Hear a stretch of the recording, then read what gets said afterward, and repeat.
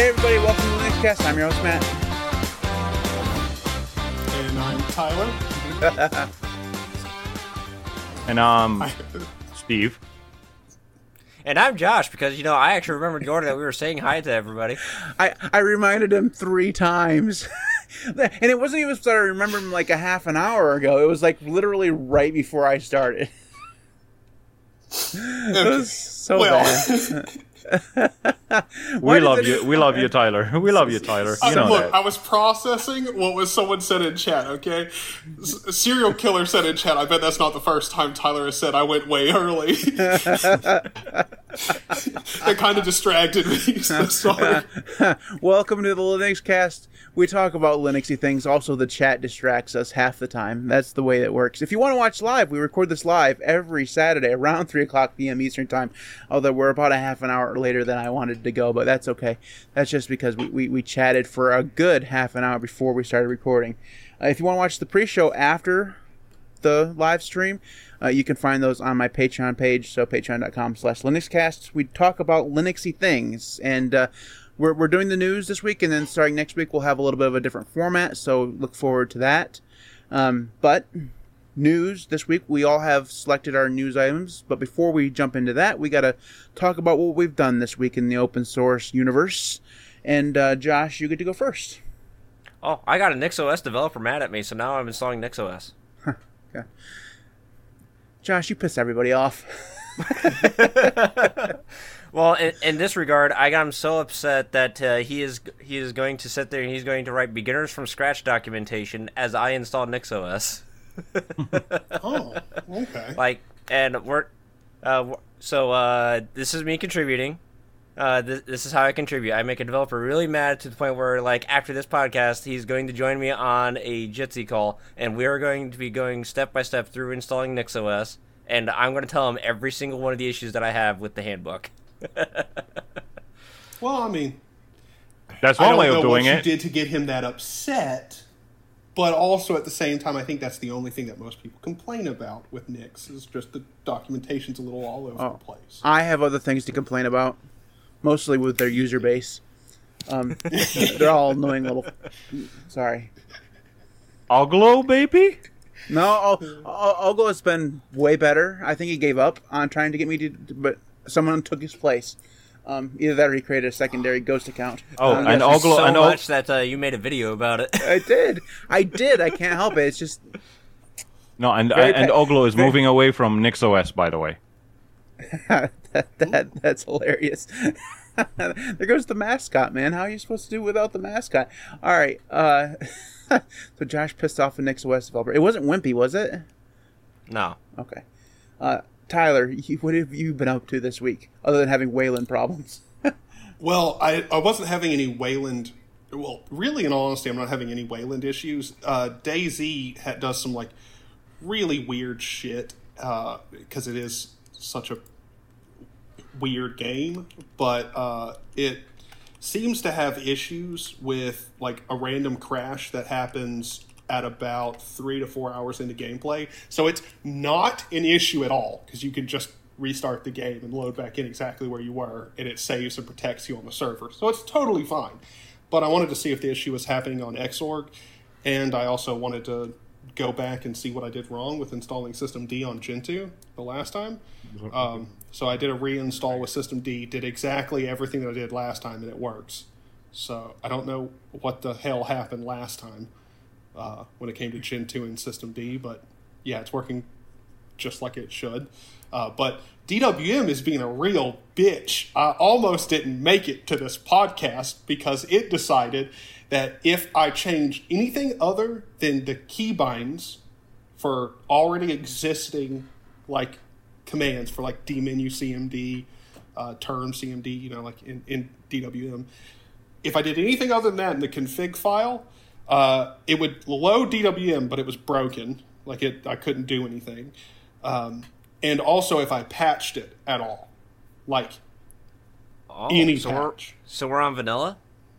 Yes, I'm on vanilla DWM right now, and I got to be honest, lacking is how I would describe it. I do not. There are people out there who genuinely run stock DWM, do nothing to it. You can't. What? The only way that works is if you ever use just one client at a time. Like, that's the only way that it works. Because you can't even move something up in the stack without a patch. Exactly. Like, what the hell, man? Like, that's why Dusk exists. It's a DWM fork. Well, Dusk I've never heard of it. As a guy that prefers using vanilla DWM, I'm going to hold my opinion. You should. You should. What is wrong with you, Josh? I'm sorry. It's all right. You use what you like to use. I like Qtel better. Anyways, Tyler, are you sure that you have all of the dependencies installed for DWM? Like Xenorama and all the libx stuff? Fuck. I'm not sure about the Xenorama thing, but it's okay. I'm only using one monitor over here at this client's house right now. But that is a good thing you pointed that out. I mean, I don't think it would compile at all without those, so it might not be those. I don't know. That'd be the first place that I'd look, though, is to see if you have the right... It depends on how he installed DWM. If he did it the suckless way, where it's the git clone sudo make installed, then yeah, it's not going to pull in the proper dependencies on Gen 2. But, if he was smart and he installed the Xorg meta package... and then he included Xenorama support in his make.conf like he's supposed to, then it should compile. Then it should be fine. I'm looking at his face right now. I'm doubting his use flag. My keyboard is extremely loud, and this iPad seems to pick up everything, so I'm trying to type as lightly as possible. Okay, Xenorama is in my make.conf, so yeah, we all good. All right, so that's not the problem. All right, Steve, what have you been up to this week? I was using Wayland. Look at his face. That's definitely a fake smile. No, it's a. I was finally able to log into Wayland. But you know how the experience went on an NVIDIA card. Yeah. But I saw an update. It was called Plasma Wayland Session 2. I was like, oh, that's the first time I see 2 in the name, in the version number. Let me try logging into Wayland. But guess what? I discovered why I wasn't able to log in the first place. I have 3 monitors. And for whatever reason, SDDM. Okay. The nightmarish login manager, display manager, whatever you want to call it. It displays on all 3 monitors, right? Mm-hmm. There's a drop down where you select between X11 and Wayland. If you do it on a single monitor, it will still consider itself into X11 because on the other monitors, the drop down is still set to X11. You have to set monitor 1, monitor 2, monitor 3 in the drop down to Wayland to be able to log in. Word. SDDM is a piece of garbage. Glorious software. Glorious software. What the heck? And the development has been active on SDDM Git because I have that one installed, and every time I run an update, there's an update for it. We're at 2.0-9 up until now. I'm like, they're making big strides because Fedora KDE version, the guy that's behind that, his name's Neil something, but he's really been pushing like SDDM development from Fedora lately, and their patches are starting to get submitted to SDDM directly now that KDE's taken it over.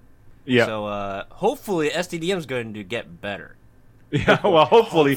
They never mention anywhere in any documentation on GitHub or anywhere that multiple monitor users should select Wayland on all monitors in SDDM before logging in, or else it's going to think it's still on X11.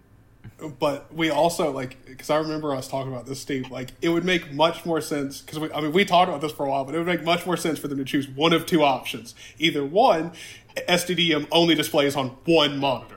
Pick whichever one and display on that one, or make it just replicate one to all the other monitors. Exactly. Like it's such a simple fix. It's like considering each monitor as a separate instance of SDDM. Like, literally, LightDM has had this solved for 20 years. Yes. Like literally, the focus just follows the mouse. That's all that happens. and that's what happens. Like, it's like, seriously, it's not hard. It's not hard. It's not like they're reinventing the wheel. Come on, people. I think they want to have their own way of doing things, and so they do things in a different way, and it doesn't work out for them half the time. Also, just on a side note, completely unrelated, if you want to have the most stable experience of KDE you've ever tried, install Silverblue and then rebase it to the UBlue version of Kinoite. Oh my god, guys! I haven't had a single problem with that. Like, your screens are sleeping the way they should be sleeping? Works completely. Like, across the board. I haven't had a single crash. I've been using it on that computer now for 2 months. I have it installed on another hard drive on this one, and I've been using it a little bit. And you had to go ahead and jinx yourself. Now you're and I know. I'm very worried about the next time I power up that laptop over there. But yeah, it works fine with multiple screens. Yeah, well, I've had good experience. You know me, I've never had any issues besides the very few. But and while I was on Wayland, I noticed how smooth it is, how buttery smooth it is, and it respects the refresh rates for different monitors. Refresh rate sync, it's amazing. And not only that, on Wayland, even Latte Dock, the dock at the bottom of the screen, was smooth as butter. The animation was smooth as butter. On X11, it's jittery, and you notice its lagginess. The only problem is Latte Dock will not respect the primary monitor setting, because the primary is this one. It's set to this one. Why the heck is Latte Dock opening on this one? That's not a Wayland problem. That's a KDE problem, because KDE has it in Xorg as well. I don't know about specifically with Latte Dock, but I know with the KDE panel. Latte Dock supports... it's because Latte Dock is actually running under X Wayland, because it doesn't have native Wayland support right now. So maybe when you're a client running an X Wayland, the Wayland protocols literally will not tell that client as to which window it's actually on. Oh, that explains it. Latte Dock doesn't support Wayland at all? It does. It does. They did implement some Wayland features. Well, the Arch Linux build is compiled without Wayland support. What? I'm building from source. Oh. From mine is Git. I'm building from source. Pro tip: use Gentoo. I'm just saying. Thank you, man. No, thank you. Use Gentoo to declare -X and just watch how horribly broken your entire system is. We are overwhelmed with Gentoo people over here. Save me from the Gentoo people. Save me from the Gentoo people. Hashtag anyway. OpenSUSE. Anyway. To be fair, the only compositor I've been able to get loading on that system so far is Sway. Nothing else can load. And I can't load Firefox, but I can load a terminal. Besides that, my experience on Wayland has been lackluster, because there's another issue, Kwin. It has one name. It's called Kwin. The effects don't render correctly. I maximize a window. The effects, the blur effect covers half the screen. I cannot click on half anything. So, hello, Kwin. Wayland support anytime soon? Better Wayland support anytime soon?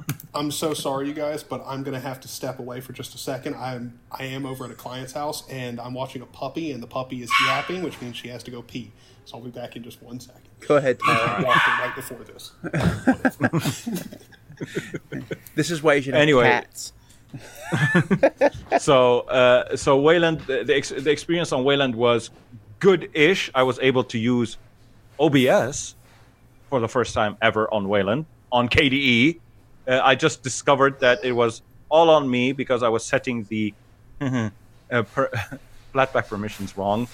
I wasn't checking the box that said Wayland. Yeah, that was on me. But I was able to share screens, record screens, and audio, and share screens, and some screens, not all of them. Like for some reason, I cannot capture the screen.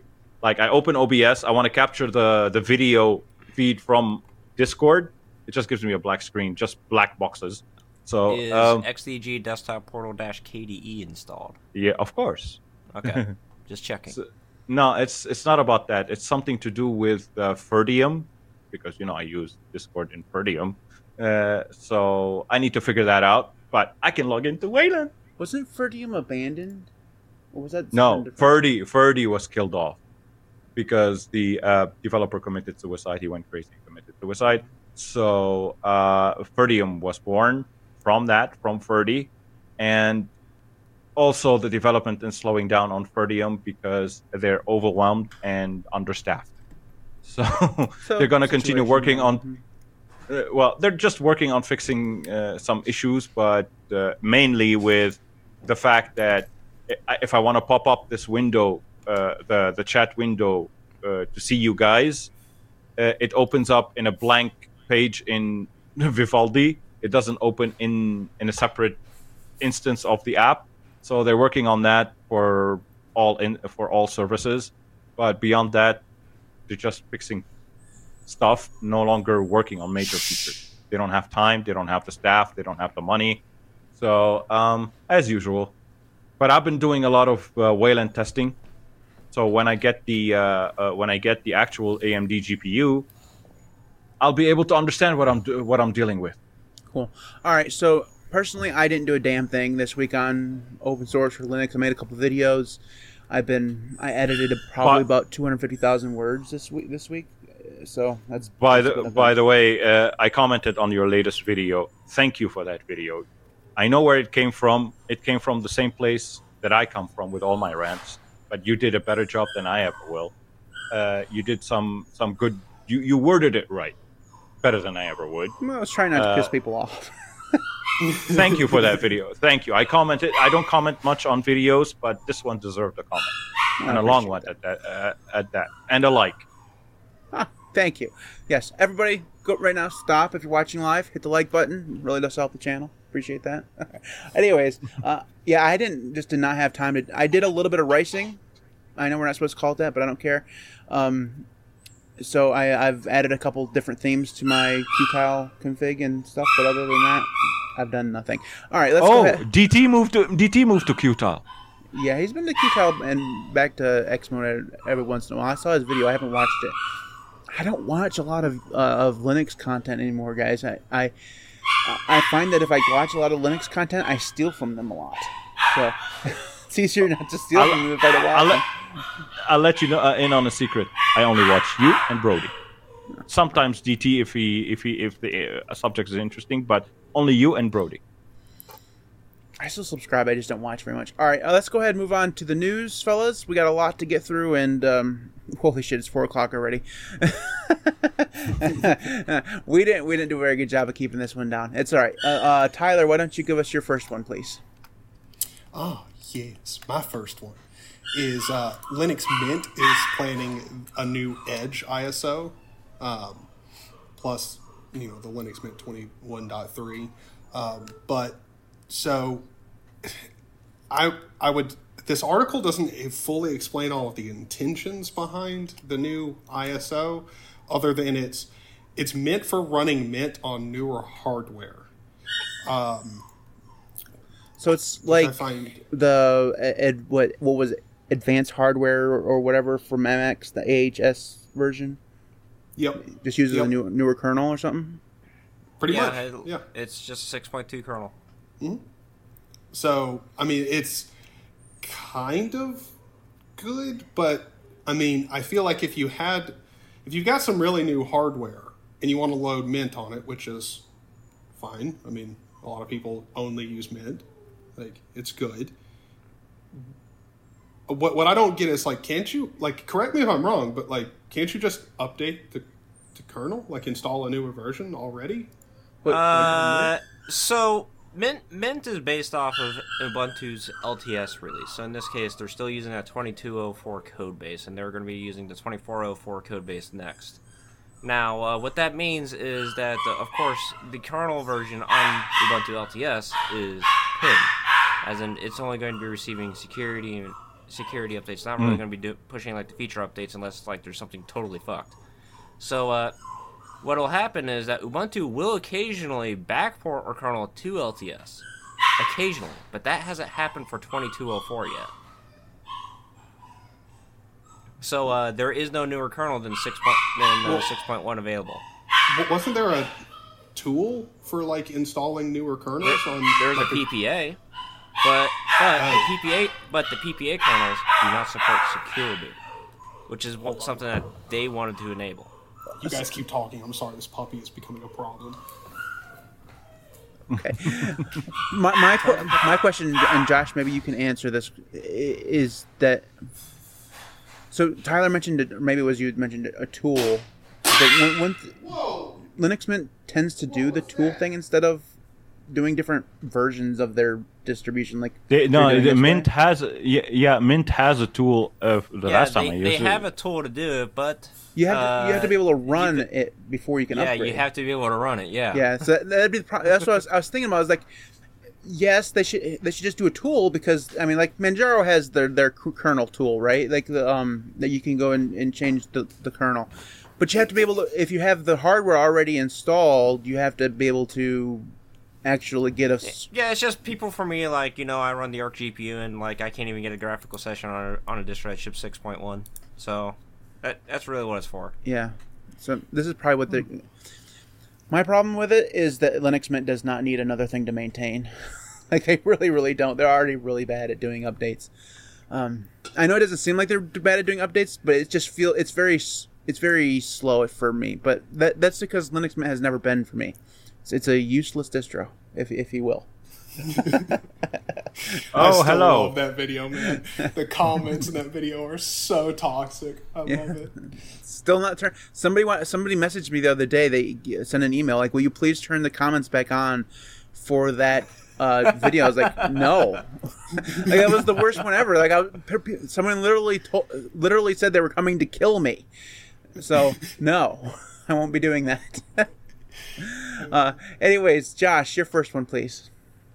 Oh, my first one. Okay, so Intel's XE driver is getting close to actually being merged into the Linux kernel. If you guys don't know, the current graphical driver for Intel, both Arc and embedded graphics chips on Linux, is the i9-15 driver.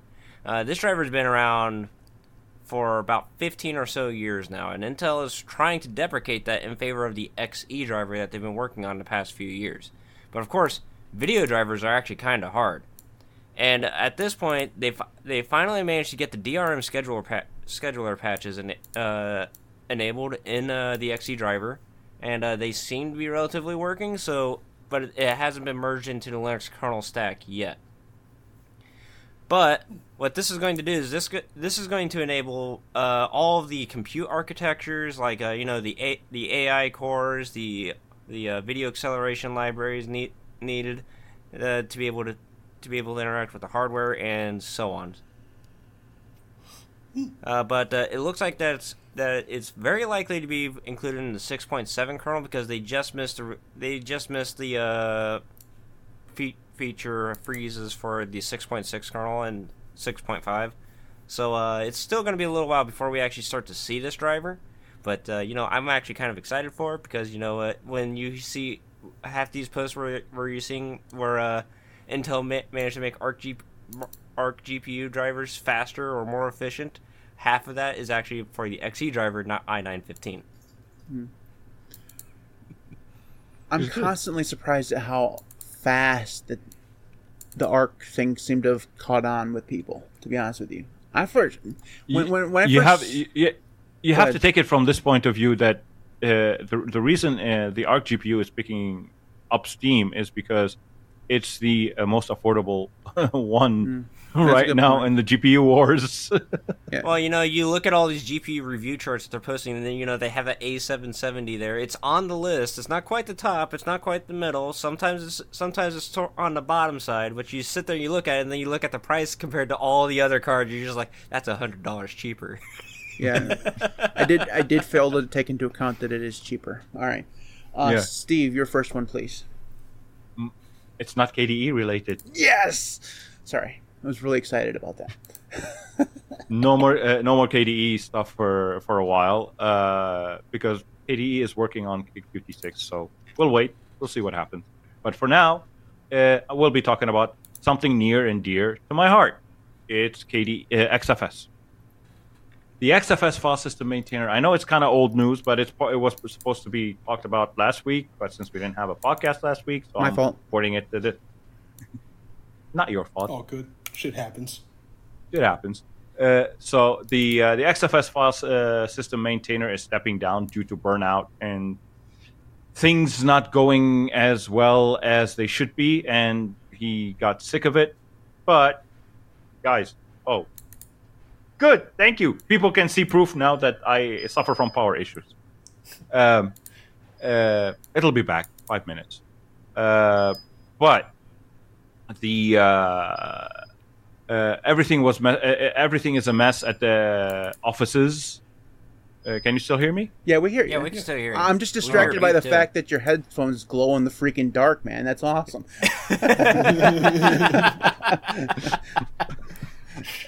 I do with what I got. We can still see you because your headphones are really bright. That's awesome. Go ahead, continue. Sorry. No. Anyway, so even when I don't try to be funny, I'm funny. So, see, back. Please, AC, turn on. I'm so hot. ADHD moment. It was a mess and everything, but guys, don't worry. XFS is not going anywhere. XFS is still here. It's just he delegated a new person to take over the maintainership. But unfortunately, it will take some time before they can start working on the features that they had planned because they need to clean up all the mess that they did through the years maintaining. Because he used to, the way he puts it is, because I read the article, I'm speaking from and more articles, so I'm speaking of combining all of them. So basically, what's going on is they need to sift through a lot of mess because he's been telling them to do things and they were putting them on aside, not implementing them, and that's what brought the current grub/XFS issue on that I've been suffering from on Arch, which still exists. I'm just holding back grub to fix the issue, but so that issue came from there. There's a lot of features that were supposed to be merged into XFS progs which weren't because for whatever reason they decided to shelve them and to concentrate on other things. So they need to clean. There's a period of cleanup, a long period of cleanup before it becomes stable. There's a lot of patches. They even linked to the patch series that they need to work on. So it's not going anywhere. It's just development is going to be very slow on XFS. So don't expect it to miraculously receive major updates. It's just incremental updates for a long time to come, while the new maintainer gets positioned and gets organized and everything. So, but it's not going anywhere. That's why on Zero Linux, XFS has taken third position now. It's no longer the default.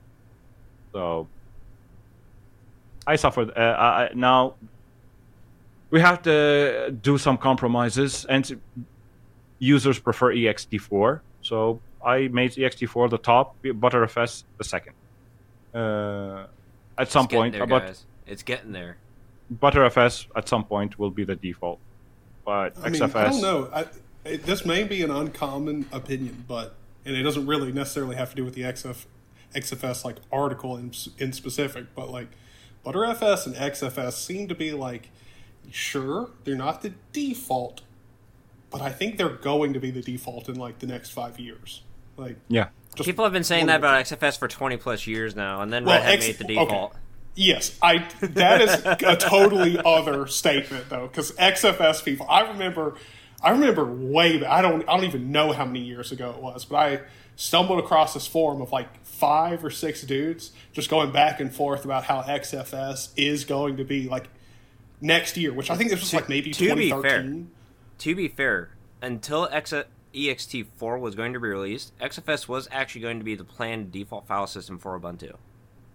Yeah, and I mean they do actually have it now as a option. Yeah. But I don't know. XFS dudes have always been extremely positive that it's going to take over as the default. But I don't know. Like when it comes to using XFS, most people are not familiar with the ins and outs of it. And ButterFS seems to have a community that like knows how to educate people a little bit better and like make tutorials and guides on using it, which ironically is what a lot of project developers or maintainers overlook. You need to build a community of people out there making guides and tutorials. Mm-hmm. If you're SUSE. Wait, what? Thank you, OpenSUSE. Thank you. No, yeah. They actually paid people to do it. It's a smart move, man. It's a really smart move. I want to make the point that ButterFS and Snapper together, if it's just pre-installed on something, it's just like the best way to use Linux. It's just the best way to use Linux. I don't disagree at all with that ideology. It's just that I don't use ButterFS. I don't care about backups. So if I set it as default, and there's a lot of users, there's this argument that is very correct, is very 100% on point, that users tend to click next blindly and don't care about what is and they will use the default, whatever comes by default on the distro. They don't read, they don't whatever. They just keep like clicking next to get the installation out of the way, to get to the desktop. And if I set ButterFS as the default, and I know some people do say that you can use ButterFS without using its features. Yes, but you will have the sub-volume stuff that I don't understand. So maybe if a user messes up a system that's ButterFS, I won't be able to help. But at some point, I will start. You can just go to YouTube and search ButterFS tutorial. And, I mean, I got to be honest, one of those 15-minute tutorials will definitely explain snapshots and how they work. Not snapshots, sub-volumes. Well, if Steve would subscribe to the 10 Lee J YouTube channel. I did watch your video. Well, I did watch your video. We're going to be posting more ButterFS videos because it is very central to how I do the home lab things, and it's going to be critical because the first series of videos is going to be all about ButterFS on that series. It's just that I just need to take time to record them. And another big thing that keeps people from trying to use things like ButterFS or things that have snapshotting abilities is snapshots. No one, I got to be honest, I used ButterFS for quite a while. Didn't give a rat's ass about any of the features other than, it did have some nice SSD features and, optimizations, which is nice, but I didn't really care about snapshots at all. Couldn't care less. I didn't even set them up for, the first 2 weeks I was using it. The first time I messed up a config file and completely deleted it, and I hadn't pushed it up to my dot files, and I remember that snapshots were a thing, it's awesome. It is legitimately amazing.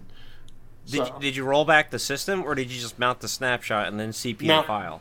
Just mount the snapshot. The first time you experience snapshots, it's like fucking magic. It's awesome. Yeah, it's amazing. But just before we move on, guys, we have to always put in a proviso when we talk about snapshots. Snapshots are not backups unless you set them up to be.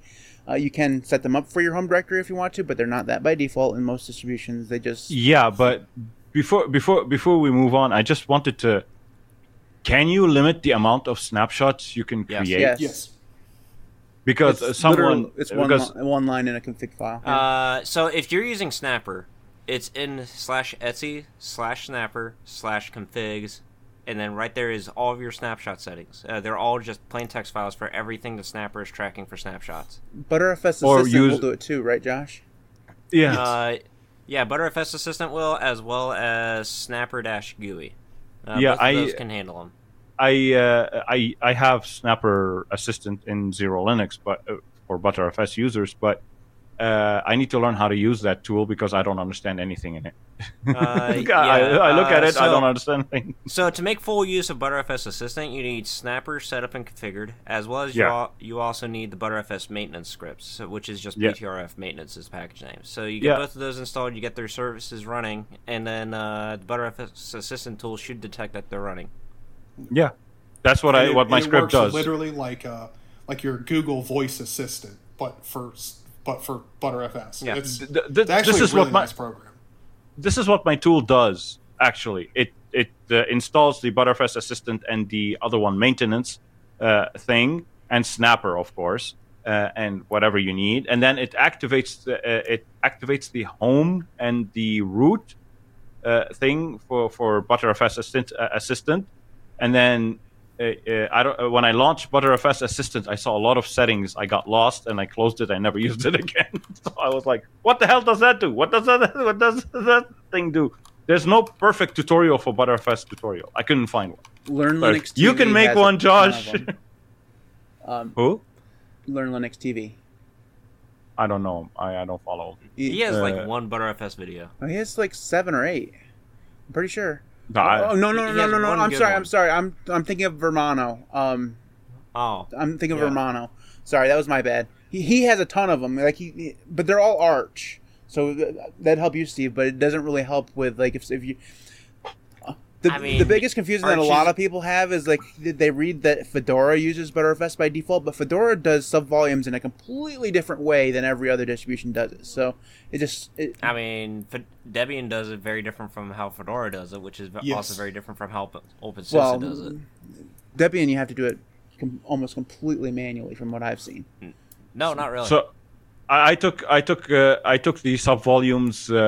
I created the way on Zero Linux we do subvolumes is I took it from I think Garuda. I took their settings and copied them over, and that's how I create because they know how to do it, and they created the developers of Garuda created ButterFS Assistant. So from chaotic AUR. So I was like, if they created the tool, then they know how to create the subvolume. So I created the subvolumes exactly the same way as them, and apparently it works. But I just need to learn how ButterFS Assistant works, what each option is. I need help. If you guys can link me to the Google videos. ButterFS tutorials. Trust me. No, not ButterFS tutorial. As ButterFS Assistant tutorial. I know. If you learn how ButterFS works, ButterFS Assistant will make sense.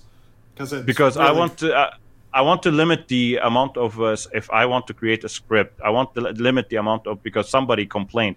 He was like, I enabled it by default. I enabled grub ButterFS, whatever, the thing that creates the. So you open up ButterFS Assistant, you go into the snapshot. Yeah, but in the entries in grub, does that control the entries in grub too? It will as you run grub update. But what you want to do is I don't think ButterFS Assistant will clean up the snapshots, but what you can do is you can open up a terminal. You can just run sudo snapper -c for like the configuration that you're working on, and then you want to run, I think it's snapper cleanup -number for like the snapshot entries. But can't we do it automatically? Can't we set it to do it? Yeah, I can't remember how I did it. But if you have the snapper timeline enabled as well as the snapper cleanup timeline, it will automatically clear itself up on a weekly schedule. I think that's what I did. ButterFS Assistant will let you delete specific snapshots. Yeah, but it won't force update grub. Yeah, but I don't think it force updates grub. Yeah, there's a hook that creates it's grub butter. It's called grub ButterFS or grub ButterFS. Grub ButterFS is the one that adds the snapshots into grub, but if you want one that runs the Pac-Man hook, that's snappack grub. Yeah, no, I'm saying it's because somebody complained that I ended up with 1,000 entries in my grub. Yeah, we have definitely pointed out the one problem with ButterFS, and it's just its integration with grub is kind of shit. So. But at least it works. Why you use OpenSUSE? It works perfectly fine right out of the box. So we need.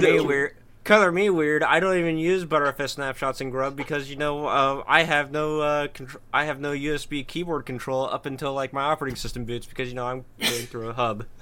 All right, gents. Well, anyway, we have to move on. To your topic.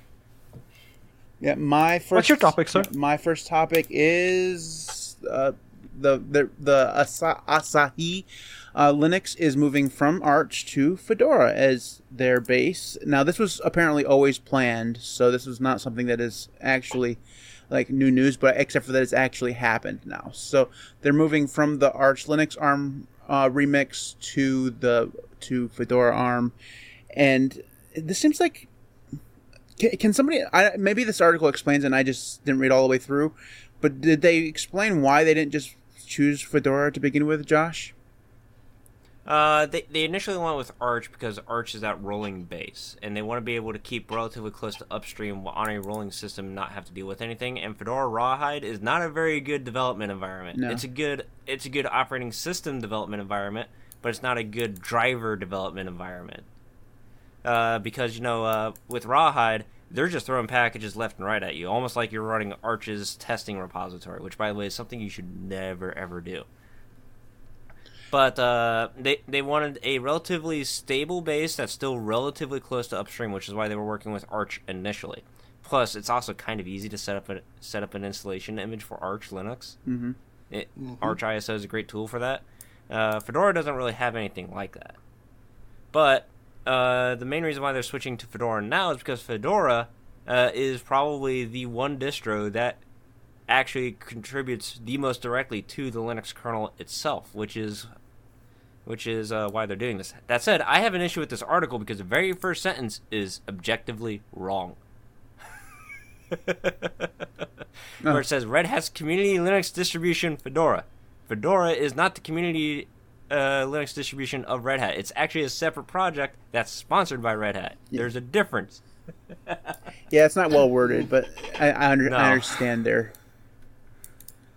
Although in the italics, with Red Hat helping Asahi Linux develop software for porting Linux to run on Apple ARM Silicon, how long before Red Hat Enterprise Linux supports Apple hardware?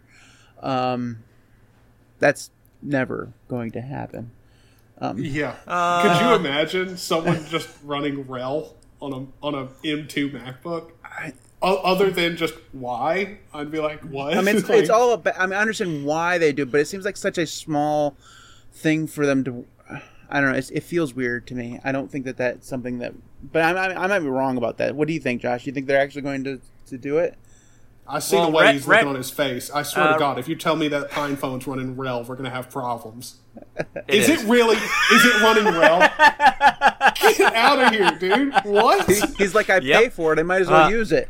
So I had a Red Hat employee build an image for the Pine Phone for me and ship it to me.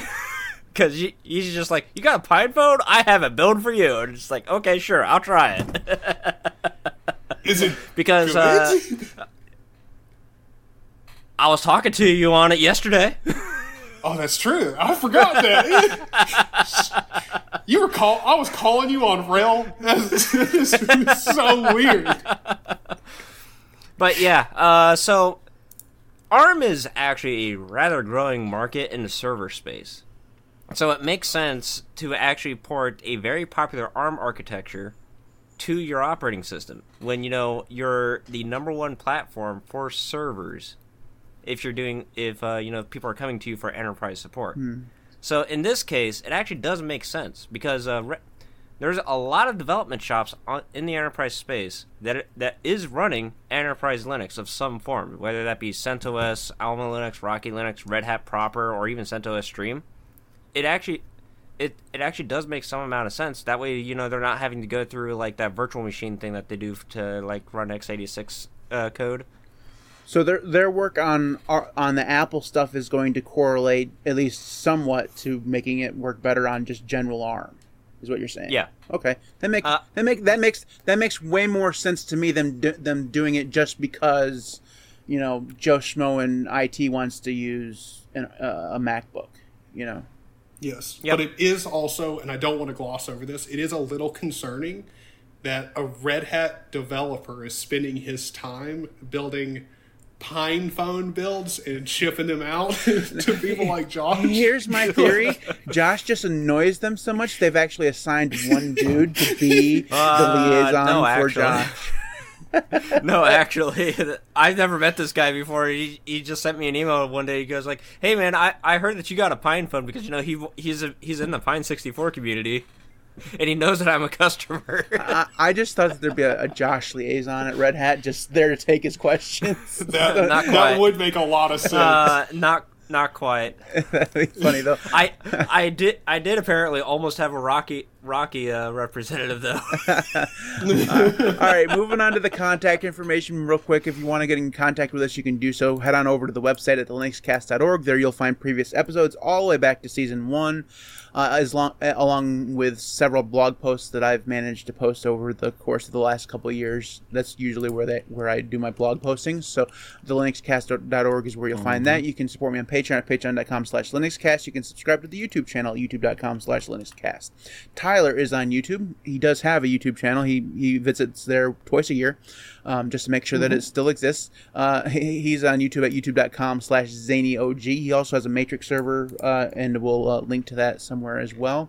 I think that's on the website somewhere. Josh, you can find all of his contact information at tenleyj.com/stalker. Steve is on Mastodon at fossadon.org/@0linux, 0 with an X. You can email the podcast, and I do actually read the email. Email at thelinuxcast.org is the email address. And finally, you can find all of this stuff. If you don't want to mess around with actually typing things, you can go to thelinuxcast.org/contact. There you'll find all of the links that I just told you about, along with my links to Odyssey and PeerTube and all of those things right there on the website. So head on over there and be happy about it, because there's a lot of good stuff there. The website, linuxcast.org, is where you'll find that stuff. So moving on to the second half of our news, we have 4 more things to talk about. Tyler, why don't you tell us your second link, please? All right, we're going to try to go through this pretty quick because we've definitely gone over. Yeah, yeah, we talked about Red Hat a little bit too much, not just this stream, but for the past forever. So Oracle, SUSE, and CIQ, which I'm going to be honest, can one of y'all help me? Who the fuck is that? They're the people behind Alma. Oh, okay. I had no idea. Yeah. All right. They're starting the Open Enterprise Linux Association, which from this point on I'll refer to as Open ELA. The Open ELA people are, they're gonna do a source code repository to try and, not be Red Hat, which is cool. But I do love how this article starts out in a groundbreaking move. These 3 companies have come together to announce the formation of Open Enterprise Linux Association, which I don't think this is a groundbreaking move. 3 different groups of Linux people getting together and making an association or, whatever, an organization. That's not groundbreaking. This happens literally every week, probably multiple times. It's groundbreaking. That's registered in Delaware, though. Also, ZDNet literally got in trouble 3 weeks ago for once again using AI to write their articles. So, are we surprised that it's written in a over the top manner? Probably not.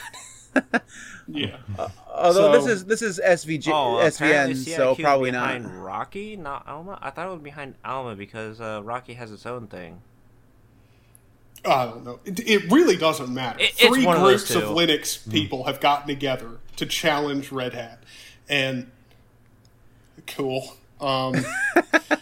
It's fine. So to some people this is big news. I don't think so at all. It's just hey going to guys, be another option. Hey guys, hot news. Upstream did something we don't like, so we forked it. Exactly. That's exactly what's happening here. There's nothing big or groundbreaking here. It's just we all knew this was going to happen. Somebody was going to get together. Well, we really didn't know anyone was going to get together, but there was definitely going to be some moves to get around Red Hat. The only thing I really want to see that this group does is if they actually contribute upstream to CentOS Stream and Fedora proper. Okay, so I'm glad you brought that up. Here is what the Open ELA will be delivering the following, or they'll be delivering the following things that I say here by the year's end. All sources necessary to achieve a one-to-one, bug-for-bug compatible version of EL. This will be distributed via Git, encouraging community collaboration, security errata data, compatibility guidelines for downstream distributions to test their build results, a branding kit for all downstream distributions and supporters, which that one okay, sure. And the other one, user and administration documentation, Oracle contribution. So Oracle is going to be writing a whole bunch of documentation, which is probably a good thing. I mean, at least when people get paid to write documentation, there's a chance that, there's an editor involved who's going to make sure that, shit's spelled right. Yeah, so that'll be good. The branding kit for all downstream distributions and supporters, I don't understand at all, but sure, all right. So I think the biggest one is just they want to achieve one-to-one by the end of the year, which is, I don't think that'll be too difficult, so I'm pretty sure they're going to be able to do that one without problem. But I don't know. Yeah, so Red Hat drama that's not really drama at all, and it's also definitely not groundbreaking. It's just a new project in Linux, which literally happens probably 6 times a day. So there you go. That's my piece of news, juicy news for the day. Yeah. Okay. Josh, your next one, please. Well, speaking of Red Hat, this is actually a Red Hat good guy article here, because Red Hat is hiring somebody to work on Grub.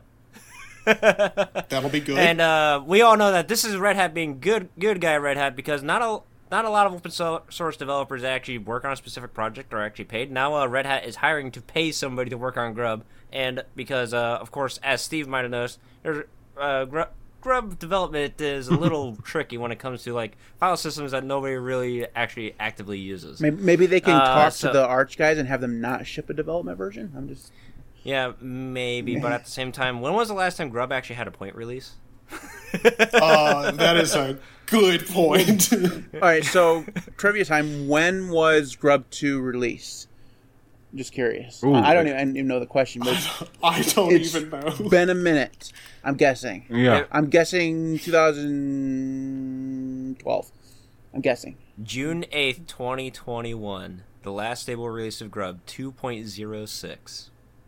No. We're talking about Grub 2. Not any point releases. Yeah, that is Grub 2. Oh, no. Like Grub 2.0, when was it really? Yeah. There was no Grub 2.0. 1 to 2. It was 2.06. Because 2.0 was a development release. Wait. The confusion. I know where the confusion is coming from. On Arch, they call Grub 2 just Grub. Version 2.06. No. That's not the confusion. The confusion is Grub 2 when it like 2.0, no other point releases at all.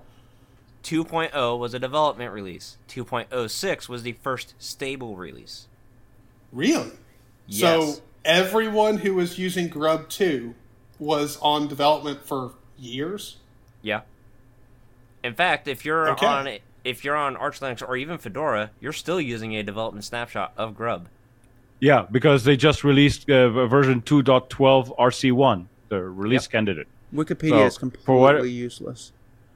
Yeah, Wikipedia is a little tricky on this one, but what you actually need to be looking is at the Grub project page proper. Yeah, well, and I talked to the developers because of the issue with XFS. I talked to the developers. One of the developers sent me an email, a private email for whatever reason, not on the, so it doesn't show up on the thing. He was like, "Sorry, Steve, just 1 second. GNU Grub version 2.00 was officially released June 26, 2012. Okay, that was when it was released." Yep, Chess put it in chat too. So, sorry, Steve, what were you saying? Yeah, you're about right. Yeah, that was good. the developer, one of the developers of the maintainers of Grub, whatever, from Oracle, contacted me via private email, so it doesn't show up on the mailing list, and he was like, "Go back to 2.06. What are you doing on 2.12 RC1?" I was like, "Arch is shipping it on their stable repos." He was like, "We need to have a talk with Arch people." I was like, "Good luck. See ya." Yeah. Do I mean, there's a lot of things with Arch. Does Arch explain why they do that? Because they've been doing that for a long time. No.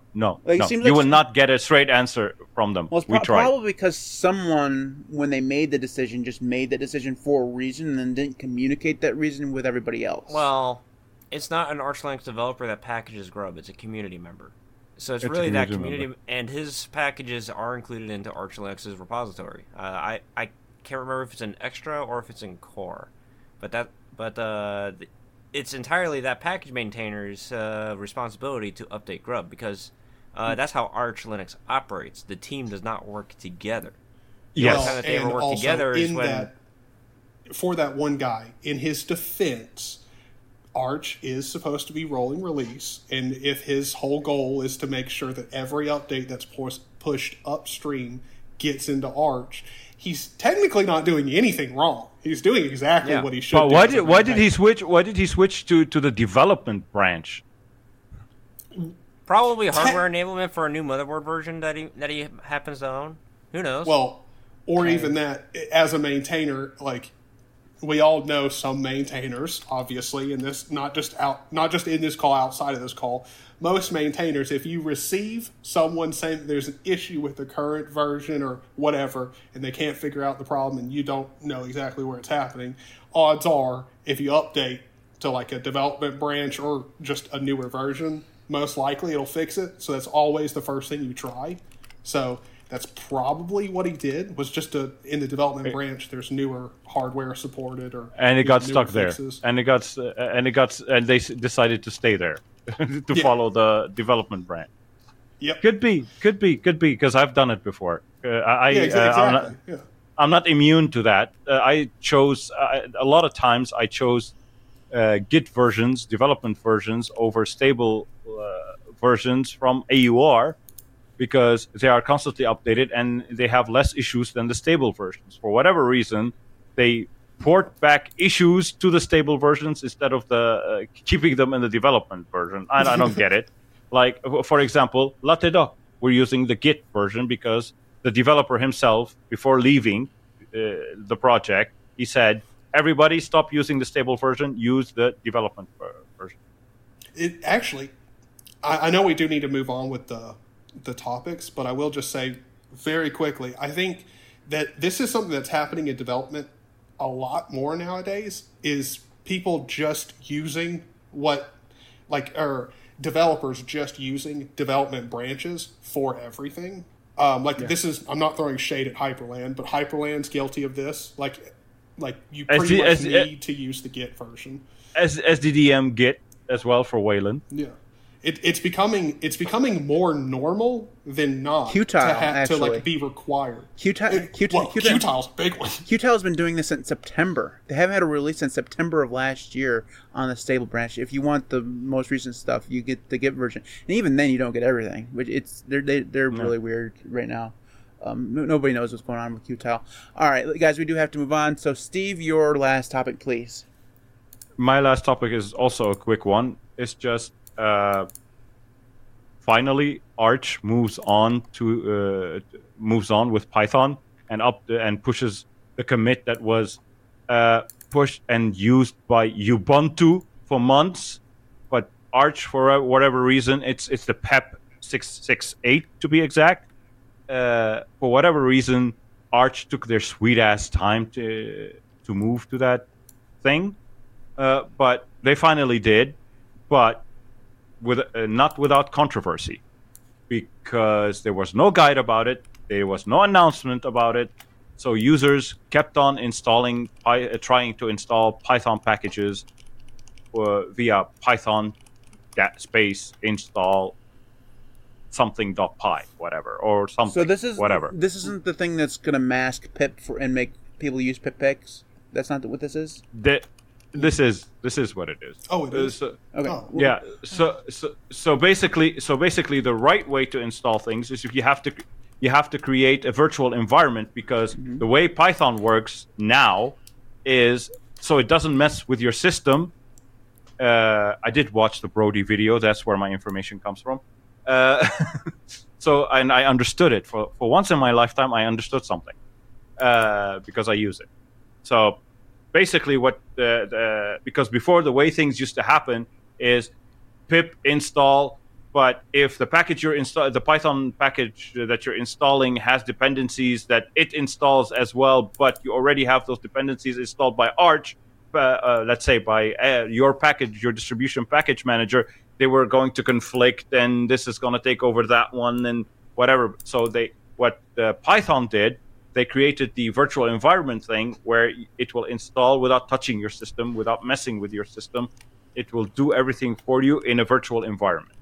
But what is the disadvantage? Because that comes at a disadvantage where pipx fixes that disadvantage.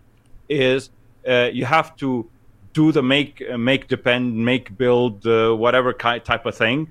So, and then once you have your binary build, you have to do the desktop thing and have to put it into user bin, then symlink it to user bin, and all that shenanigans. Whereas pipx, you just pipx install the package you want, and it does that. It does all the virtual environment stuff for you without even you noticing or doing anything about it. So more people are moving towards pipx from the regular Python. Well, but a lot of distributions, specifically for sure Debian-based distributions, have it just completely masked off. You can't use pip at all unless you work your way around it.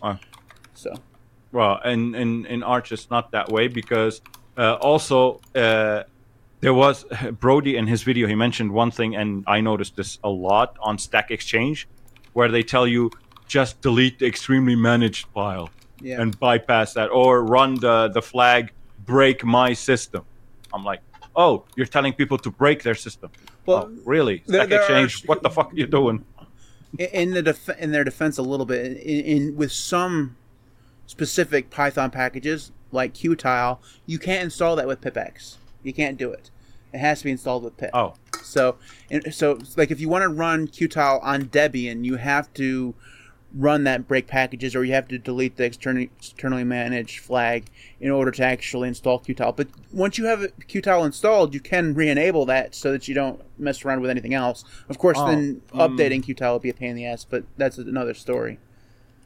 Oh, maybe for some packages, but it's not recommended. Well, no. Well, it's still not. No. It's definitely not something that a new user should be messing around with. But I do agree with the pipx solution. I would have done the same thing. I would have created an alias. Basically, I would have aliased the whole thing created the script and aliased it to something. But pipx did that for me, so why do that now? Yeah. So people switch to pipx at least on Arch. It'll save you all the hassle. But be careful what you're installing. That's it. A quick article. Yeah, okay, mine should be pretty quick as well. So LXD about a month ago was pulled into Canonical as an official Canonical project.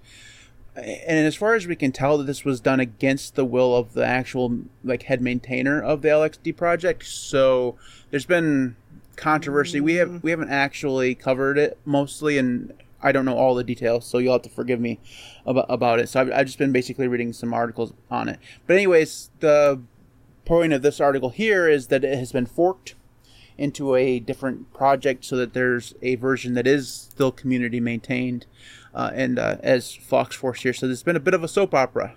So this is another instance of a corporate distro taking over a project and doing something that the community disagrees with, and then the community forking the project to carry on with the way that it was before. So the link for this particular article will be in the show notes, so if you want to read the backstory. Phosphorus does a fairly good job of talking about what has happened so far, and they have some links, which they don't always do a good job with. Source links is not their forte, but they have done a pretty good job in this instance. Basically, the news is, like I said, the LXD has been forked, and that's the way that it'll carry on. But of course, the Ubuntu version or the canonical version will carry on as well, and probably will continue to be the main version for all eternity. Because when was the last time that a fork actually continued on and ended up being more popular than the parent? It's been a long time. No. I don't think there's been a good example in quite a while. Technically, Element is a fork of Riot. Speaking of that, they really need to change the Flatpak name of Element. It still says Riot. They do. Yeah. Come on. If anybody knows, it's going to be Josh. I'm trying to think. I guess Duaz is actually relatively popular. Which Duaz is a fork of another privilege escalation project that was initially started by OpenBSD.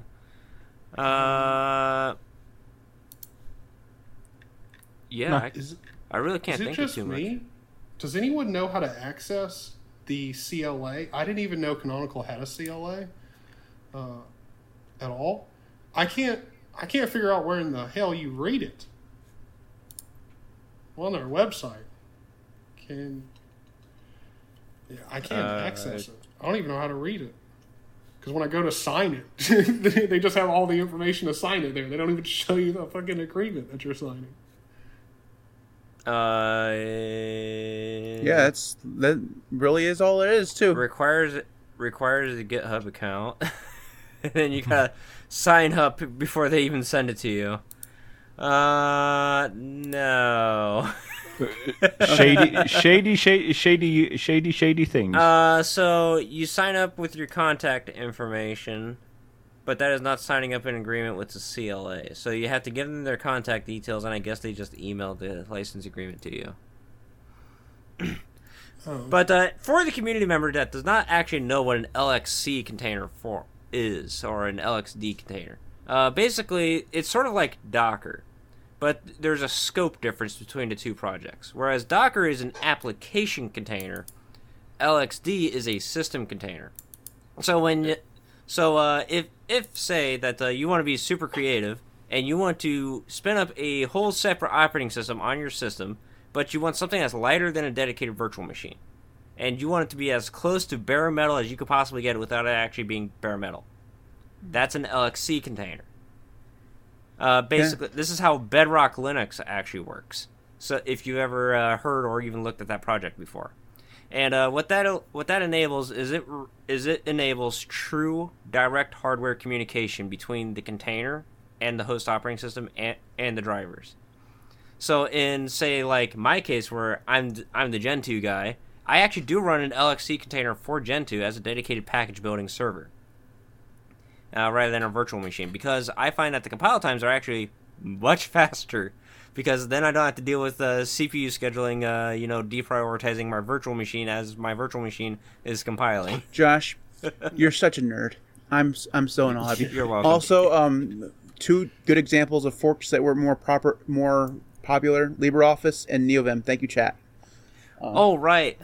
I forgot about LibreOffice. You're right. Yeah. It's been a while since I've used it. Was before we get to the end, I do want to go ahead and just cut in and say, for anyone who is checking out the Ubuntu CLA, the agreement form that Josh was saying you probably just got to fill out and they email you, that's not how it works at all. Because if you read it at the bottom, it's like when you click "I'm not a robot" and click "I agree." By clicking "I agree," you accept the terms detailed above.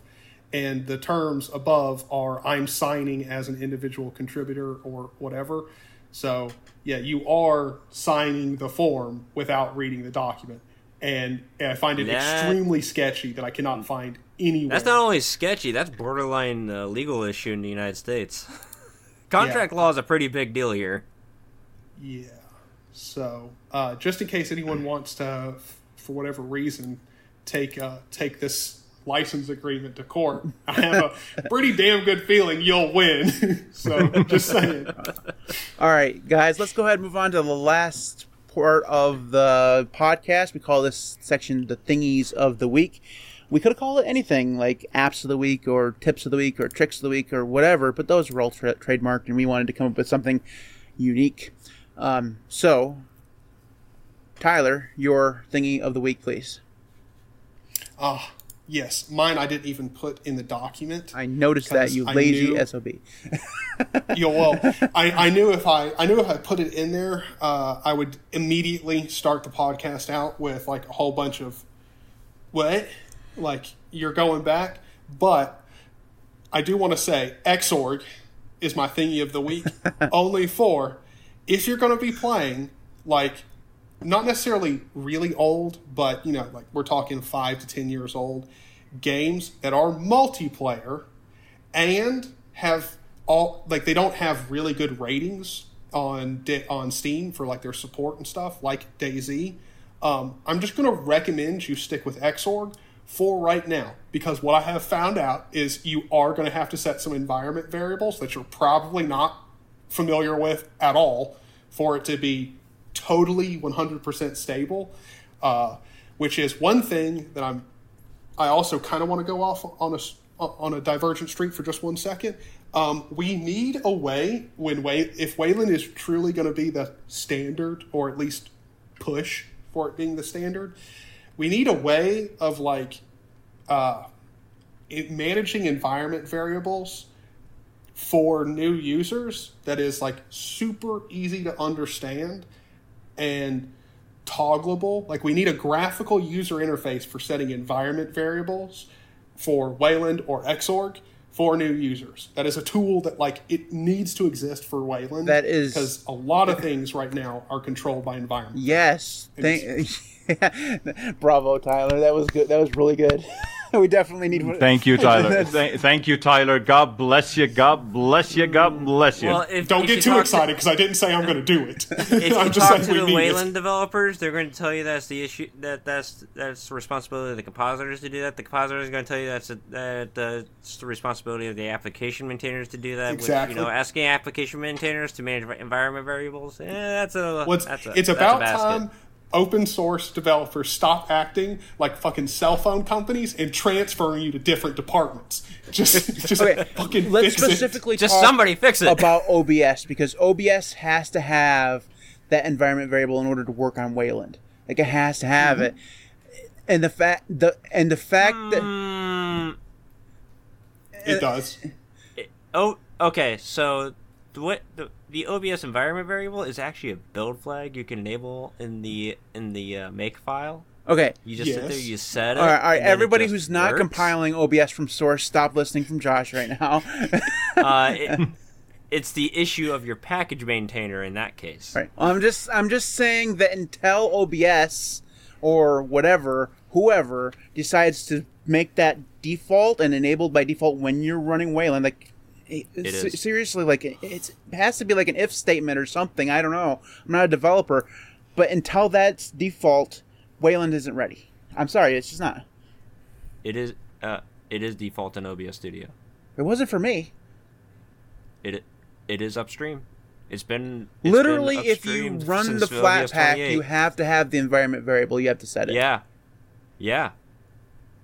Flatpak as far as I know, that's an issue with Flatpak. Flatpak is the official version of OBS on Linux.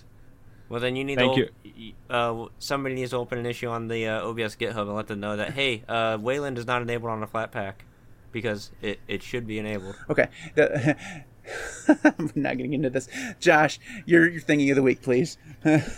Oh, my thingy of the week is this PinePhone because it's running Red Hat right now. The story of this PinePhone is fun because I bought this is the KDE edition PinePhone.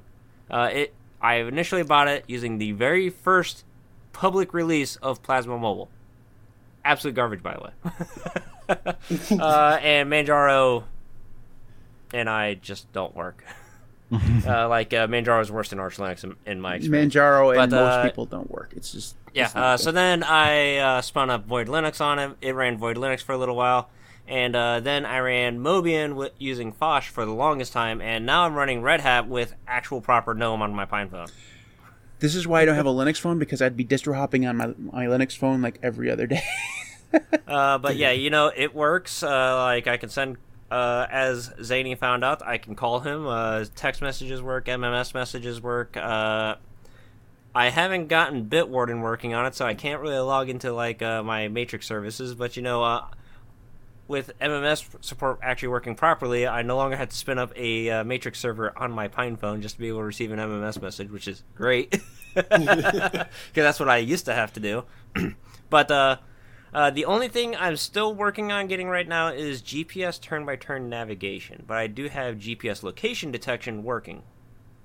So I know that it can work in theory. I'm just working on getting it to work properly.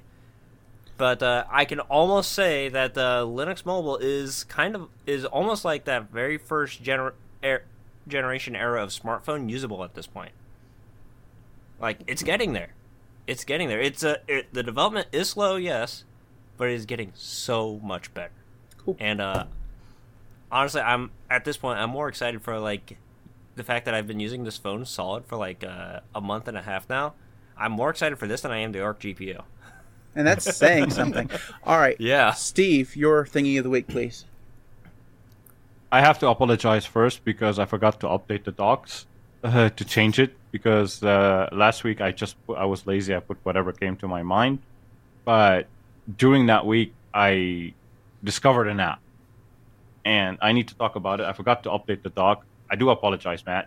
But it's a simple app called VVV. VVV. VVV? Like literally No. three V's? No, VVV for victory. VVV. And what? How do you spell it?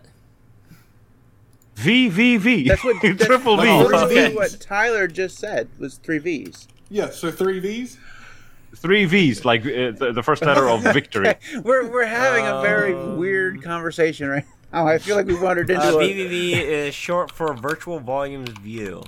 Yes. Okay, Steve, go Yeah. ahead. Okay. That was great. So virtual volumes view on Windows. I used to use something called Wing Catalog. If you go to wingcatalog.com, you will see it.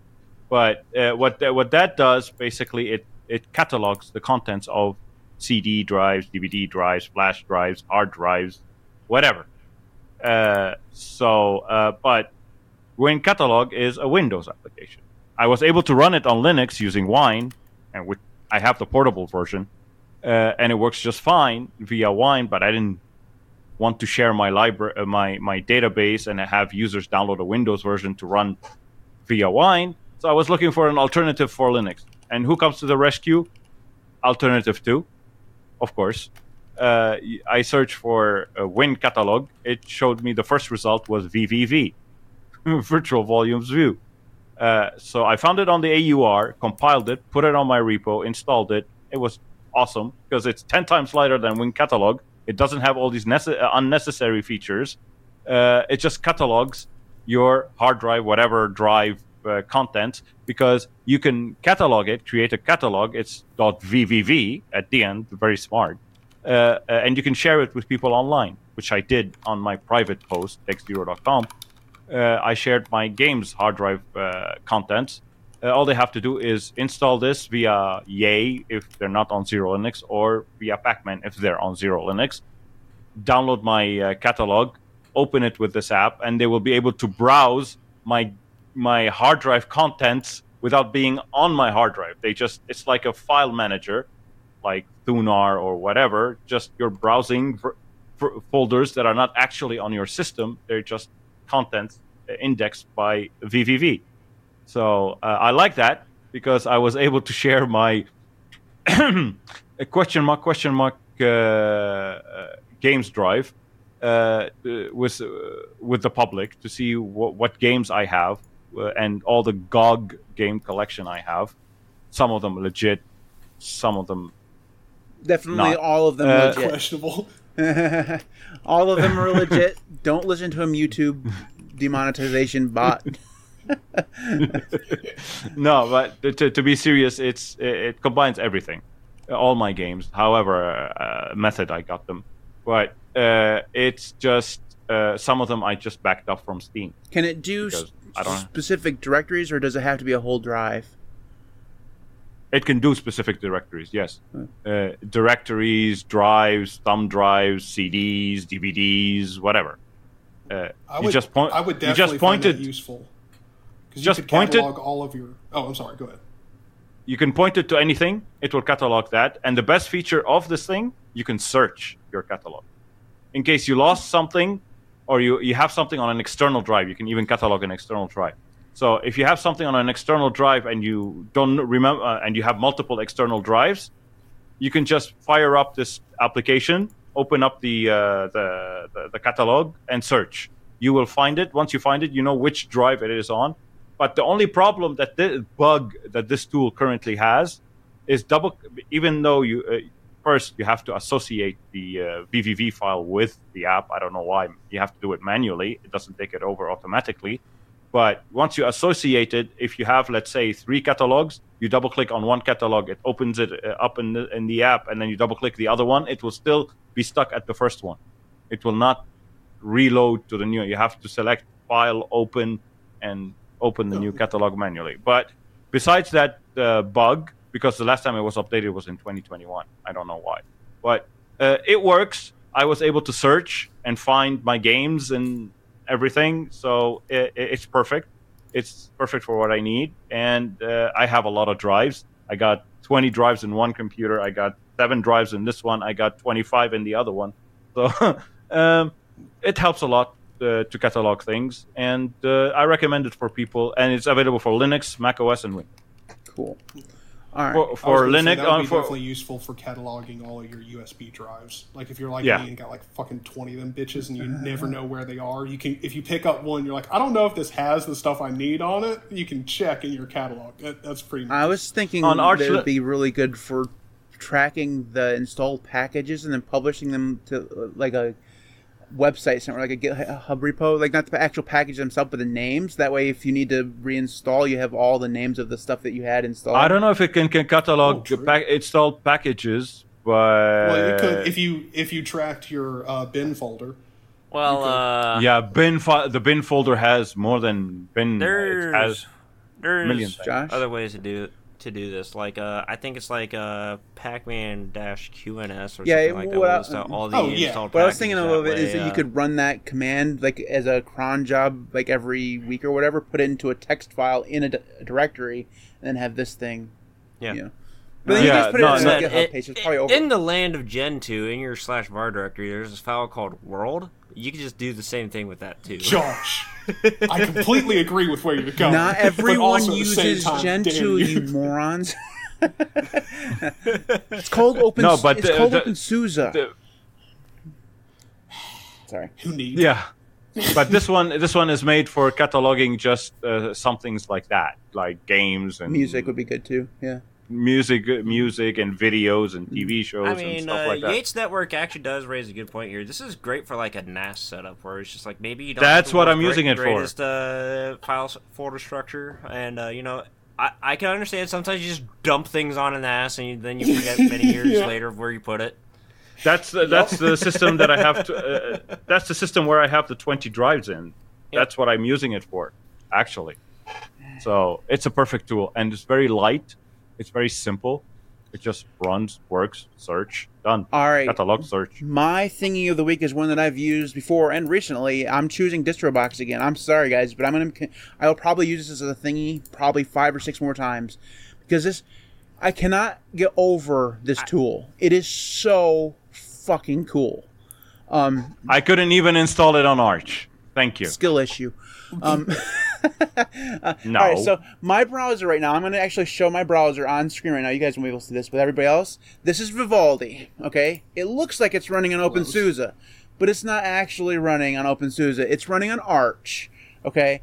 Because the OpenSUSE doesn't have it in its repositories, and if you download the RPM of the Vivaldi, it keeps fucking breaking. It's horrible. Don't ever do it. So what I did is Vivaldi shit? I didn't know that. No. The RPM it's bad. I don't know what they're doing to it. They're not doing something right there, but it doesn't matter. So what I did was I installed Arch on DistroBox. I installed Vivaldi inside of Arch, just sudo pacman -s Vivaldi. Maybe I installed it from the AUR. I don't even remember. And then DistroBox export --app Vivaldi, and now I'm using Vivaldi running on Arch on OpenSUSE. And I'm never updating it ever, so it just doesn't break. But also, so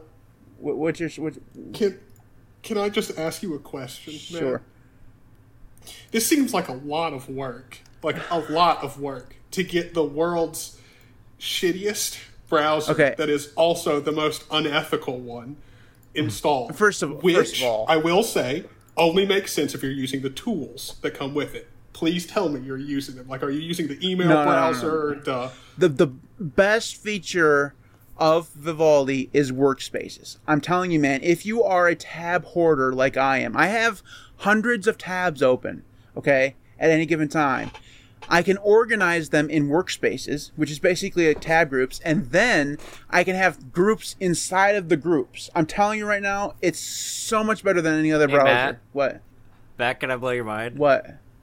You can keybind bookmark folders in Firefox. That when you hit the keybind, it automatically opens all the things in that bookmark folder. Doesn't work the way my workflow works. I want my tabs open all the time. See, now everything makes sense now. His It's all browser about has tabs. workspaces. That's all it is. Workspaces, man. Of course I had to use it. It's really good. Workspaces tabs. This is why he used i3. He probably had like multiple i3 windows open with multiple tabs in each window too. So Qtile has tabs, and I use them extensively. Okay, they're good. I can't help it. Like I have 17 workspaces on Qtile. I use them. I have some of my workspaces have 5 or 6 tabs of things open. It's good. I can't help it. It's my workflow. Matt, It's good. On the day where I actually drive up to Michigan to like buy you the steak that I said I was going to buy you, I'm just going to just reboot your computer one day just to watch you cry. Oh my god. Okay.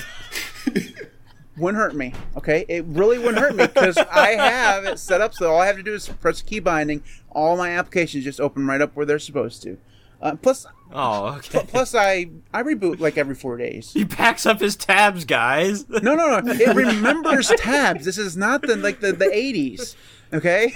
It works fine. Why am I the only one who understands Matt, and I'm with Matt 100%? I understand it. I'm not with it. I'm glad he's got someone on his side. I like workspaces. I can't help it. It's good. I like organizing. Not only workspaces. Vivaldi has a wonderful. You can't even say. I can't say it was a wonderful email client. Okay, I'm glad you brought that one up because if you were about to say file manager, because I can't remember if they added that. I know that was in the talks for a while. I was about to freak. I was gonna be like, really, man? In your browser, a file manager? Come on. No. Wait. Chromium ships a file manager and I know, Yeah. but still, you get my point. No, but it has also a wonderful RSS feed, so you don't have to run 3 different applications on your system just to get all these 3 things. You can have them in a single app. RSS feed, email client, and the sidebar, and not to mention the sidebar where I browse my Fostodon from time to time for quick access, and the workspaces. Vivaldi has a lot of features where you bring with up other a good point. With Vivaldi having all of these features, and including the fact that Matt, this is a big one. It's got workspaces. Theoretically speaking, if you're able to get all of the features that you use in other programs included into Vivaldi, if assuming they're not already there, you could just use Vivaldi and use what is it called? That's going. The video, the frame buffer, and just load up Vivaldi in a frame buffer. No window manager, no nothing, and just use that. You could do I knew you were gonna head there. Well, I knew you were gonna head there. Vivaldi is a little weird because they actually have an environment variable that hard checks for an environment session, so you actually can't run it headlessly on Xorg. That said, on Wayland you can using Cage. Yes. Perfect. Alexi has the exact point I was just about to make. Vivaldi is the Emacs of web browsers. Yeah. Yes. I mean, 100%. theoretically speaking, I would not be surprised at all if Vivaldi is currently working on integrating OBS features into it. Like, that would not surprise me in the slightest. Vivaldi would be perfect. And I guys got to remember, I think it does have an FFmpeg dependency. It does. Yes, it does. But that's basically for Widevine and DRM stuff. Yeah. No, there is a separate package called Vivaldi Widevine. It's on the AUR. Yeah. Vivaldi would be perfect. And guys got to remember, I don't use the email client or the RSS stuff. I don't need that stuff in a browser. It'd be perfect if it was all open source, or if they would just call it proprietary and stop with this whole 90. Oh, but we're 95% open source. If you're 95% open source, then you're not open source. That's not the way that it works. Either it's all or nothing. Android is 95% open source. Yeah, probably not that percentage. I'm curious though, Matt. I'm curious. Have you gotten the email about the Opera GX sponsorship yet? No. I'm just waiting. I'm waiting to see that response that you would give that person. The most of the sponsorship stuff that I get is crypto nonsense, and that stuff goes directly to spam. All right.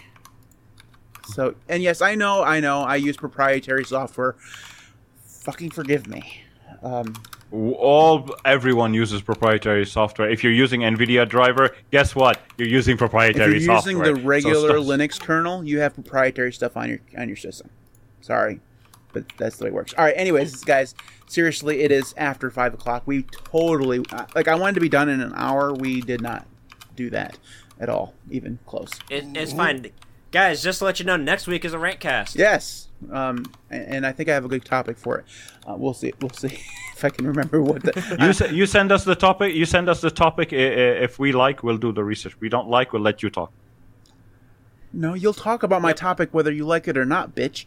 I'm just saying. I will, in fact, talk about your topic because I guarantee you that there's going to be something about it where I disagree with you in it. Sure, that's 100% true. I don't even know what the topic is. I'm just calling it now.